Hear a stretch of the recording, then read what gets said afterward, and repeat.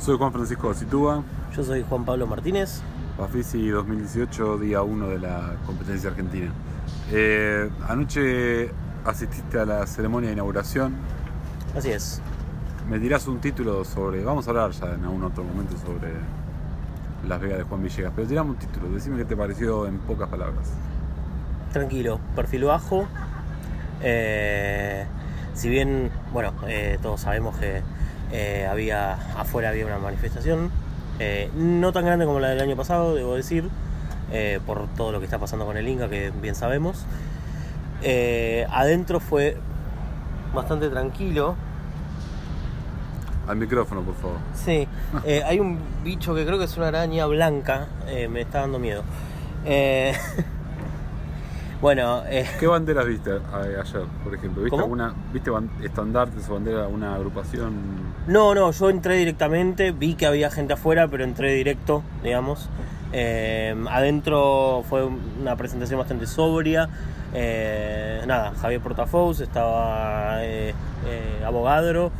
Hablaron poquito sobre los 20 años, pero nada muy rimbombante. Y después Juan Villegas presentó la película y empezó la película y listo. No, pero eso te preguntaba, la película, ¿qué te pareció? Muy en resumen. Una excelente comedia, de la cual hablaremos en mayo, pero me gustó muchísimo. Excelente, son fuertes palabras, pero digo, a la altura de qué otra comedia nacional. No, de ninguna. A ver, no, o sea, de las de ahora es mejor que las de. Es mejor que la mejor de Vinograd. Okay. O sea, en cuanto a comedia, es como una comedia casi mainstream. Juega a eso la película y me parece que sale muy airosa. Muy bien. Bueno, se estrena pronto, así que ya estaremos el mes que viene. Con eso. ¿Con qué arrancamos en la competencia argentina? Bueno, hoy arrancamos con Buscando a Mew de Baltasar Tocman. El año pasado habíamos reseñado Casa Corallo. Vos reseñaste Casa Corallo, yo no. Porque yo había visto alguna de... Creo que hoy partido a las 3 o alguna de las de competencia internacional. Pero Casa Corallo yo no la vi. Bueno, ¿me querés contar un poco de qué se trata Buscando a Mew? Bueno, básicamente la película es un documental en el cual el protagonista vendría a ser una especie de alter ego del propio Baltasar Tocman. En este caso es un mago que tiene la tendencia a filmar a su hija mientras interactúa con sus amigos imaginarios. ¡Oh, por Dios! Bueno, que Tocman filma a su hija, digamos, siguiéndola con el hábito de hablar con varios de sus amigos imaginarios. Creo que el principal es una amiga imaginaria que se llama Marita, con la cual realmente Olivia, que es la hija de Tocman, tiene unas, entre comillas, interacciones que son muy divinas, muy tiernas, muy graciosas. Y eso Tocman, a través de este alter ego, que es un mago que se llama Manuel, lo toma como punto de partida para una especie de investigación que va desde el marco teórico, esotérico y psicológico y todo, para hablar del fenómeno de la gente en general que tiene figuras imaginarias con las que interactúa, porque empieza un poco recorriendo cómo es, qué sé yo, hablando con psicólogos y todo, de cómo funciona la mente infantil como para inventarse esas personalidades con las que interactúa. Y después empieza a desviarse un poco, a hablar de gente, qué sé yo, que creen en duendes, en gnomos. Obviamente está el tema de la religión y todo. La película se esfuerza bastante, o la verdad que se toma bastante energía y tiempo en demostrar que muchas de las escenas o de las cosas son un montaje, de algún modo. Sí. Me parece que a mí me parece que falla en principio porque creo que está muy desconectada la premisa de Olivia, de la hija, con el resto de las cosas que se investigan. Porque lo de Olivia, de algún modo, la cámara de Tocman lo retrata como si fuera una cosa un poco turbia o un poco compleja, o algo en lo que hay que adentrarse, como si fuera algo que puede ocultar muchas cosas, etcétera, cuando en realidad lo que sucede básicamente es que la chica es es un aparato increíble, muy gracioso, muy divina, muy hermosa, que tiene digamos, no voy a decir los vicios, pero las costumbres que tienen muchos chicos de inventarse cosas.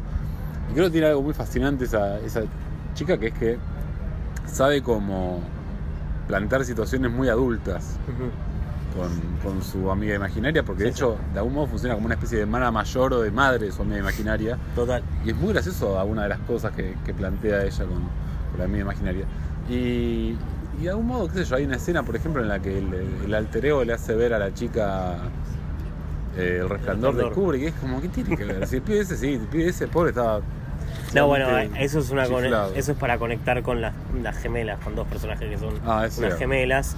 O sea, muestra las dos gemelas del Resplandor y después muestra a dos gemelas que supuestamente tienen como poderes de... que pueden... ¿Qué hacen? Tienen unas piedras raras, ven cosas y hablan sobre un caso de un escritor. A mí lo que me pasa con la película es que lo que más desconectado está de la narración principal, que es cuando la película se desvía a la cosa más esotérica o religiosa o paranormal, para mí es el momento en que la película se diferencia de otras y se convierte en algo por momentos apasionante, por momentos no, pero también hay una cuestión de conexión. Me da mucho miedo todo eso, la verdad. Me pegó un cagazo padre durante la película en esos momentos. Hay un momento, a donde iba, que estas dos gemelas hablan de un escritor al quien supuestamente se le apareció un demonio, y ese demonio fue el que le dictó un libro que escribió, y que empiezan a leer pasajes a recitar pasajes del libro, y son bastante tétricos, o sea, como muy, muy inquietantes. O sea, me parece que cuando la película se va para lo más ridículo, entre comillas, lo menos terrenal, si bien obviamente hay una cuestión de tono y de un salto, digamos, casi de registro, porque primero está dentro de lo íntimo de la familia y todo, y después salta a algo que es totalmente diferente, a veces de maneras un poco arbitrarias o un poco arbitrarias, básicamente. Caprichosas, sí. Si bien pasa eso, los momentos que más me gustaron de la película fueron esos, digamos. Fueron cuando la película se convierte en una investigación sobre las implicancias más extrañas o extremas, digamos, sí, de un fenómeno tan normal como tener un amigo imaginario, digamos. Sí, o justamente instalar una figura imaginaria en tu vida con la cual quedó. Porque por eso me parece que el marco teórico quedó un poco, me parece, tironeado de los pelos por esa cosa de que son 70 minutos en los cuales siento que la película va muy a los ponchazos, porque salta de mi hija, la hija es una divina y tiene un don de fabuladora que es muy copado, qué sé yo, y salta a las personas que que se toman muy en serio, no sé, su religión, y entonces se inventan, y entonces me parece que va... Sí, la película no tiene ni pies ni cabeza en ese sentido. Pero me parece, lo que mejor me funcionó de la película y lo que más me resultó, me hizo entrar en la película, fueron esas cosas. Porque después, de hecho, hasta le puedo discutir ideológicamente todo ese seguimiento que hace el protagonista de su hija, que en un momento, que más de un momento, creo, la hija le pregunta si lo está filmando, si él la está filmando, y él le dice que no, y en realidad la está filmando. Sí, hay un par de cosas extrañas ahí. Lo primero es que, teniendo en cuenta que quien hace de padre no es el mismo director, es extraño ver la interacción de la chica con el actor. ¿Por qué? Claro. Porque la chica le dice al actor, ay, me está filmando, no me filme. Y claro, pero si el tipo que hace de padre, que filma hurtadillas, es un actor, entonces ¿por qué no pensar que la piba sabe que la van a filmar y que tiene que decir, che, no me filme? Claro. Segundo, la película toma, digamos, en un momento toma un giro bastante pavote, me parece a mí, que es cuando justamente el alter ego conversa con quien hace de su esposa o con quien hace de madre de la niña. Que le dice lo de que le dice, esto es abuso. Pero vos, me parece que hay muchas de las cosas. ¿Vos qué le decís a la nena? No, yo le pregunto qué está viendo, qué hace con su amiga imaginaria, qué sé yo. Pero a mí me parece que hay muchas de las situaciones que las estás generando vos, le dicen al mago, al alter ego. Dice, me parece que te estás abusando un poco de ella. Y el alter ego se indigna y dice, no, abuso es una palabra muy fuerte, te estás equivocando, qué sé yo. Sí, a mí me hizo mucho ruido eso, me pareció hasta medio una lavada de manos del documental mismo. Totalmente, hacia todo esto que es bastante turbio también, porque, o sea, supuestamente lo que nos hace creer la película, lo que nos hace creer por lo menos en cierto, a grandes rasgos es eso, que la película es un seguimiento de una chica. Y a esa chica no le gusta mucho que la sigan, básicamente. O sea, no es. O sea, entonces ahí es que, pero al mismo tiempo es falso. Por eso, o sea, es que no, pero es que ahí está el tema. A mí me parece que ni siendo un tipo repudiable, ni siendo un tipo repudiable a propósito, ni montando un escenario en el cual hay un tipo repudiable, la película me parece que arranque. No, para nada. Porque si el tipo realmente le rompe las bolas a la pobre hija para hacer su película, 70 minutos es un boludazo. Perdón. No me lo quiero tomar personal, pero digo, la película es muy personal. Sí. Digo, si haces eso en serio y qué sé yo, y le rompe las bolas a la pobre hija, es como escribirte un guión, es otra cosa. Ahora, si monta todo ese escenario,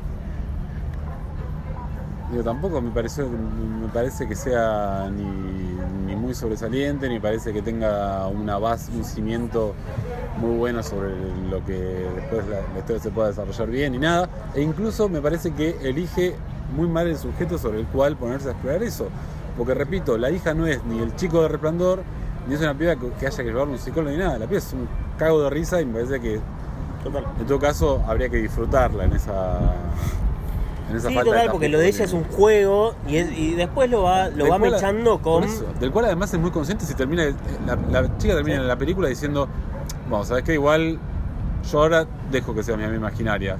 La chica está hablando sola en la pileta, en la pelopincho de la casa, y dice, bueno, ¿sabes qué, Marita? Yo por ahora está bueno que seamos amigos, pero ya cuando sea más grande me voy a aburrir y no te voy a tener está más. Totalmente al tanto de la situación. Sí, por eso queda muy tirado de los pelos. Guido, sí. Ya fabula, hace todo. Sí, y por eso queda muy tirado de los pelos que la película vire a es otro, digamos, a ese. Por eso, y es que incluso yo diría, si se manejaba un poco bien eso, sin querer tomarlo de las puntas, que no llevaban a ningún lado, yo creo que se podía hacer una buena película. Yo cuando arrancó la película y vi que todo venía ya en esa clave de mostrar las locuras que hacía esa chica, me hacía acordar un poco a palabras mayores, esa sección de Clarín, viste, de la Viva, donde dicen Jaimito de 5 años le dijo a la mamá, pero vayamos a ese coso, qué lindo. Ya después hay un momento donde para montar esa falsa o verdadera situación de estar rompiéndole las bolas a la pendeja, ya se parecía más al video del padre que agarraba y lo atormentaba al hijo para que llorara porque Messi se había retirado de la selección. Y era más eso, era como... No, digamos, la piba tiene un potencial y una facilidad para hacer divertida a los demás que en todo caso disfrutar a vos, no fuerces esas cosas. Por más que la piba se cae de risa y todo, pero digo... Me pareció algo bastante arriesgado, que puede ser repudiable, como también puede estar recontramontado por todos y que la chica sea cómplice y todo. En ese caso tampoco me pareció demasiado sustancioso. No, a mí lo que me pasó es eso, la película en sí me expulsó bastante, más que nada por el lado del protagonista, me pareció lo menos interesante eso, y tampoco me gustó del todo, si bien es verdad que la mayoría pareciera ser montado. No me gustó mucho esa dinámica entre padre e hijo, padre e hija y el padre ahí, porque no me gustó mucho el personaje del padre, básicamente me pasa eso. No, es que además, lo que termina sucediendo en un momento es que se nota que el padre está de algún modo entorpeciendo los juegos de la chica. Sí. Fue el momento en el cual la chica agarra, se sienta y monta a ella toda la conversación. O sea, hay que largarla sola y dejarla que ella arma todo. Y mira que el padre dice, che, pero Marita, ¿qué hizo? ¿Qué le dijiste? ¿Qué le estás preguntando? Y es como, no, dejá en todo caso que se despegue de eso. Y después es muy raro, hay dos cosas. La primera, digamos, el título, porque el título Buscando a Mew es el amigo imaginario que había tenido el director o su alter ego en la infancia. Y evidente, yo no sé si por ser también una invención o por qué no siguieron un poco Queda esa muy de pista. lado, muy Queda dejado de lado, totalmente desdibujado, digamos. Totalmente. No, para mí los mejores momentos de la película, o sea, que no la hacen buena porque pasa esto, es una película caprichosa para mí y que no tiene como un centro, digamos. Son esos momentos en los que la película crea un clima, digamos. Para mí, en un momento la película se transforma en un documental medio macabro. Sí. Y ahí entré bastante porque ahí funciona, me parece. Lo que pasa es que está metido como Hay varios tramos ahí. Hay varios tramos en los que la película, al meterse con el lado más oscuro de toda esa temática de las figuras imaginarias, cuando habla de religión, de ángeles, de la guarda, de pensar que el amigo imaginario puede ser un fantasma. Claro, en todos esos momentos es como que empieza a haber como una concatenación de planos natural, se distorsiona mucho el sonido. Sí. Hay cierto clima logrado que, de vuelta, digo, parte de la base de que el director y soltero tiene una hija que es charlatana, Sí. y es muy fabuladora, y no sé qué mucho. Total. ¿Cuánto más había para sacar de eso? Corte a fotoestudio Luisita de Sol Miraglia y Hugo Manso. Así es. Un documental realmente muy sencillito, muy tierno, muy accesible, sobre el legendario estudio de fotografía que manejaban 3 hermanas colombianas y que en las... ¿qué década sería? 70s y 80s. Sí, 70 y en los y 80s. 70s y 80s empezaron retratando con un gran salto de suerte. Las 3 hermanas empezaron a retratar a todas las estrellas del Teatro Maipo, de Avenida Corrientes. Tal vez un poco antes porque aparece, uno de los personajes más importantes de la película que aparece en persona, digamos, es Amelita Vargas, que ahí nos remontamos un poco antes. Sí, pero fíjate que toda la foto de Amelita ya está ella un poco avejentada. Claro, puede ser. No lo quiero decir de una manera denigrante, ni en pedo. Pero adorable, sí, total. No, divina, pero digo, fíjate que las fotos que tiene Sí. ella son ya después de la Claro. época de los musicales de Gillespie y todo eso. Lo que tiene la película es que creo que acierta al integrarse del todo en la vida actual de esas 3 hermanas, que son 3 hermanas, que son 3 señoras grandes básicamente, que son colombianas, que viven hace mucho tiempo acá, pero que tienen muy enraizado eso, porque son 3 personas que son muy tímidas, muy correctas, muy pulcras, y tienen ese estilo de vida al cual la película se integra, la verdad que bastante bien. La película se integra desde el punto de vista de la codirectora Sol, Claro. que es una fotógrafa que en un momento en un estudio donde estaba trabajando o en una casa Un de lugar fotografía, de reparación de video, sí, de cámara. cámaras, vio un Retrato calendario, hecho por Luisita. era un calendario de fotos hechas por Ah. Luisita, y le contaron sobre Luisita y le dijeron tenés que conocerla, y en ese momento la conoció y decidió hacer una muestra de fotos de ella impresas sobre Claro. tela en el San Martín. Bueno, la película retrata, aparte de retratar la vida privada, la vida íntima de estos personajes, prepara también el montaje de esa muestra también. Totalmente. Y está el descubrimiento o el hallazgo de muchos negativos Sí, total. de la obra de Luisita con sus 2 hermanas que eran como las asistentas y Luisita al mando de la cámara. Hicieron unas fotos realmente increíbles. Y para mí lo mejor que tiene la película es que es hiper generosa al mostrarnos imágenes e imágenes e imágenes de Luisita que nos dejan en claro Claro, el y creo talento que tenía esa mujer. ¿No? Sí, y sobre todo lo que se encarga mucho de mostrar la película es la parábola de cómo 3 mujeres tan tímidas, tan temerosas, tan poco lanzadas, y todo porque lo fueron siempre de jóvenes, ellas lo cuentan, cómo ellas fueron quienes dieron la imagen de las mujeres más zarpadas, impulposas, Sí, atrevidas y todo de esa década, ¿no? Es increíble, de hecho, porque la película, el documental termina reencontrando un poco a Luisita con alguna de las divas que ella retrató, Claro, y es muy gracioso, por ejemplo, verla a Luisita con Amelita Vargas, que Amelita Vargas es una bomba de fuego total, y Luisita siempre tímida, hablando con ella. Después la acusan a Luisita con Moria Kazan, y es como también muy incómodo. Es como esto, siempre todo muy lindo, muy alegre y todo, pero es muy incómodo de ver.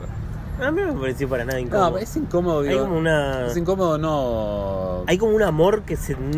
Obvio, pero digo, es un poco como pintoresco ver una persona enanita, sí. tan calladita, tan tímida. Con Moria que mide como 2 metros. Claro, con Moria que mide como 2 metros y que Moria se lo que dice, ay, vos me sacaste la foto más linda. Pero como que ella, como que Moria cuando la ves, es muy genuino eso de retrotraerse. Esta persona es la que me sacó las primeras fotos, y eran fotos hermosas, y te muestran las fotos y realmente eran fotos hermosas. Sí. Me parece que la película lo que logra es esa conexión increíble con estos personajes, que es lo que a mí la vuelve una gran película. Es eso de que se meten en la intimidad desde el punto de vista de la codirectora, que también es fotógrafa y que es alguien que admira a Luisita y con quien logró un vínculo que se nota muy cercano en todo momento, y lo explota hasta las máximas consecuencias en el sentido de que realmente nos hace llegar esa... Sí. Yo siento que un poco, si faltó algo, fue, y que esto, digo, voy a admitir que era muy difícil de lograr, no me parece que sea una cosa tan fácil de instalar en la película, pero digo, quizá faltó alguna, digamos, poder hablar con las 3 hermanas, quizá con las estrellas que aparecen, Amelita Vargas sobre todo, que es la que más aparece, porque es la que más pues tiempo sigue sale siendo filmada, amiga claro.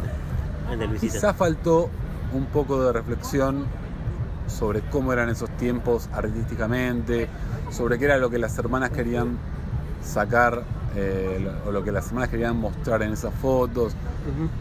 Yo creo que la codirectora en varios momentos intenta como entablar esa conversación, pero claro, se choca, me parece, con la timidez de las 3 hermanas, porque en algún momento creo que ella habla con Luisita y dice, ¿en qué te inspiraste, por ejemplo, cuando ella le muestra algunos fotomontajes de artistas tropicales de los 70s y los 80s y un poco más posteriores?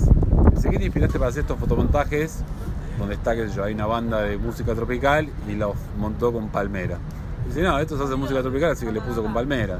O sea, y lo dice de una manera muy respetuosa. Le dice como, pero es así, o sea, está la simpleza esa. Claro, se nota que hay un momento en el cual no van a decir, no, yo la verdad tenía una visión de cuál era la fotografía, los fotógrafos de aquel entonces eran así, asá, y yo quise... No sucede eso, que hubiese estado bueno que apareciera. Es que no lo es, porque no es así, porque ella... Ya sé, ya sé, son personas que no tuvieron... O sea, no es no se considera ella misma una artista. Eso es lo que pasa, ¿eh? Son 3 hermanas que... La habilidosa con la cámara es una sola, las otras 2 ayudaban con los decorados, con las luces, etcétera. Y la talentosa, digamos, no... Bueno, Chela pintaba los negativos, también eso era... pero digo, no hay como una cosa académica o de una vocación que las partió como un rayo, sino una cosa de decir, bueno, heredamos este estudio de mamá, nos pusimos a sacar fotos y un día surgió esta oportunidad y así. Como a su vez, por ejemplo, digo, Amelita Vargas, que es una actriz que no sale tanto hoy hablando en películas, en documentales y todo, habría estado bueno quizá que apareciera contando un poco más. Estamos bailando de grande. Eso sí, eso está buenísimo. Pero digo, yo creo que habría estado bueno quizá ver qué se podía lograr de eso, no sé si en el montaje, en el rodaje, etcétera. No importa, y creo que no estropea la película de ningún modo. Es una película muy sencilla. Igualmente es una película que habla bastante sobre el paso del tiempo y todo. Y de hecho tiene esa secuencia cerca del final donde las fachadas de los teatros y todo están intervenidas como si fueran las fachadas de la época. Sí. Por un truco, digamos. Y las vemos a ellas porque ellas de hecho vuelven al Maipo en un momento y como que se sienten, es decir, no conocemos a nadie de todos los afiches, no sabemos quiénes son. O sea, como... Creo que es una película que habla obviamente de cuál fue la evolución del mundo del espectáculo, de cuál fue la evolución de la calle Corrientes como viejo epicentro de la cultura porteña. Creo que es una película que habla de cómo evolucionó la fotografía misma. Sí, totalmente, porque lo que muestra además la película es la obra de las hermanas más allá de los retratos a los artistas, ¿no? Uh-huh. Porque hay retratos particulares, retratos de perros. Entonces Sí. hay un disparo continuo de fotos de perros que es muy gracioso, muy lindo. Y entonces también eso marca un poco cómo fue evolucionando el arte de la fotografía, Sí. respecto a qué perspectivas importaban, a qué tipo de composiciones, etc. A mí sí. hay algo que me... Después de los créditos de la película hay una pequeña secuencia en la cual ellas están siendo filmadas por una webcam y te ponen los típicos fonditos de Claro, como si retas. fueran las máscaras de Instagram, pero Sí, pero creo que debe ser el photobooth de claro, Mac, pero con alguna tiene tecnología como, más precaria. Sí, como unos fondos de un pintor pintando lo que se ve en pantalla, que son ellas, digamos, lo que se ve en la cámara. Y es muy gracioso porque Luisita dice, che, pero qué tecnología. Y es como súper berreta en realidad Sí. eso. Y lo que hacían ellas era increíble. Es cierto. Y ahí como o sea, sin decirlo, ahí te está mostrando que, o sea, obviamente hubo un montón de avances tecnológicos, pero hay una cultura de lo berreta en ese sentido que en lo artesanal que tenían ellas es, o sea, es el opuesto absoluto, digamos. Ellas están re contracopadas con eso. Sí. Es muy raro eso. Sí. Lo ven desde un lado como, che, qué tecnológico, y en realidad... Claro. Bueno, eso creo que también marca un poco el carácter de ella, ¿no? Digo, uno, cierro con esto yo, por lo pronto, con dos cosas. Uno, por un lado, piensa, por ejemplo, la personalidad de los diseñadores de ropa de las vedettes hoy. Sí. Hoy conoces a un Cosano, a un Piazza, uno de esos, y son divas, y no digo diva porque puedan ser homosexuales o que no quiero ser, pero digo, son gente muy como orgullosa de su laburo y que de algún modo siempre llenan como cada cosa que hacen de un sentido, de un significado. Son medio como self-aggrandizing, ¿cómo se puede? ¿Cómo lo dirías? No sé, en castellano. No. Se ponen ellos mismos medio en un pedestal. Sí, total. Estas señoras que son las que subrayaron y crearon los íconos de glamour en toda esa época. Claro. Como, sí, salió linda. Le pusimos acá esto, pusimos una escalerita, un cajón de fruta cubierto. Es muy curioso y a la vez muy lindo ver cómo no se echan ningún tipo de aires o de ínfulas en ningún momento. Y cierro diciendo, para mí es un muy buen documental. Yo creo que en el sentido o en el segmento de ser documentales que retratan así la vida de ciertas personas y cómo se relacionan con la cultura, yo creo que quizá me gusta mucho más, por ejemplo, las cinéfilas. Sí, una película que tiene bastante. Si uno encuentra un hilo o estas cosas. Este me pareció un poco más convencional, pero no deja de estar muy bueno y no deja de ser realmente una cosa muy linda y amena e interesante que ver. Sí, yo estoy de acuerdo en lo convencional, pero también hay una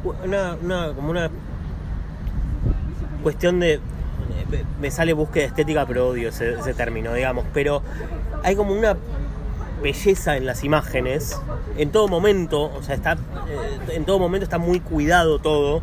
Digamos, hay como unos planos como súper bellos. De hecho, empieza en un formato cuadrado académico y después se abre un poco. Y me parece que hay un cuidado en la imagen más que la aleja un poco del documental más convencional o más televisivo, digamos, que hay como una búsqueda estética y que se cierra para mí perfectamente en el gran momento, digamos, de idea visual de la película, que es ese recorrido, digamos, por estas fachadas intervenidas que me parece que le dan un carácter extra a la película cerca del final, o sea, y ahí de forma bastante sutil. Lo que tiene la película es que es todo sutileza, digamos, o sea, no exacerba, o sea, con dejar mostrar, con poner la cámara, tal vez en una angulación linda y todo, pero bueno, ponerla y hacerlas hablar a ellas, no sé, para mí logra algo muy emocionante. Y también por esa química que logra la cámara con la cámara y la protagonista directora y la intimidad que logra con estos personajes. Me parece que también es eso. O sea, lo primero que vemos de la película es es Luisita cortándole las uñas al... ¿Era Luisita o era una de las hermanas? No me acuerdo. No recuerdo, pero a un canario. Cortándole las uñas a un canario. Pajarito. Sí. Y ya desde ese momento hay como algo que no sé, que entré ahí y ya las empecé a querer desde ese momento, digamos. Y a medida que va avanzando el relato, esa conexión es aún mayor. Y me parece que eso es también un gran mérito de ellas, obviamente, pero de la película también. Sí, es una gran historia a descubrir y está bueno que la película no meta mucho el dedo en eso para que eso se pueda ver sin ningún tipo de intromisión. Soy Juan Francisco Acitúa. Yo soy Juan Pablo Martínez. Bueno, arrancó la cobertura y nos veremos mañana. Hasta luego.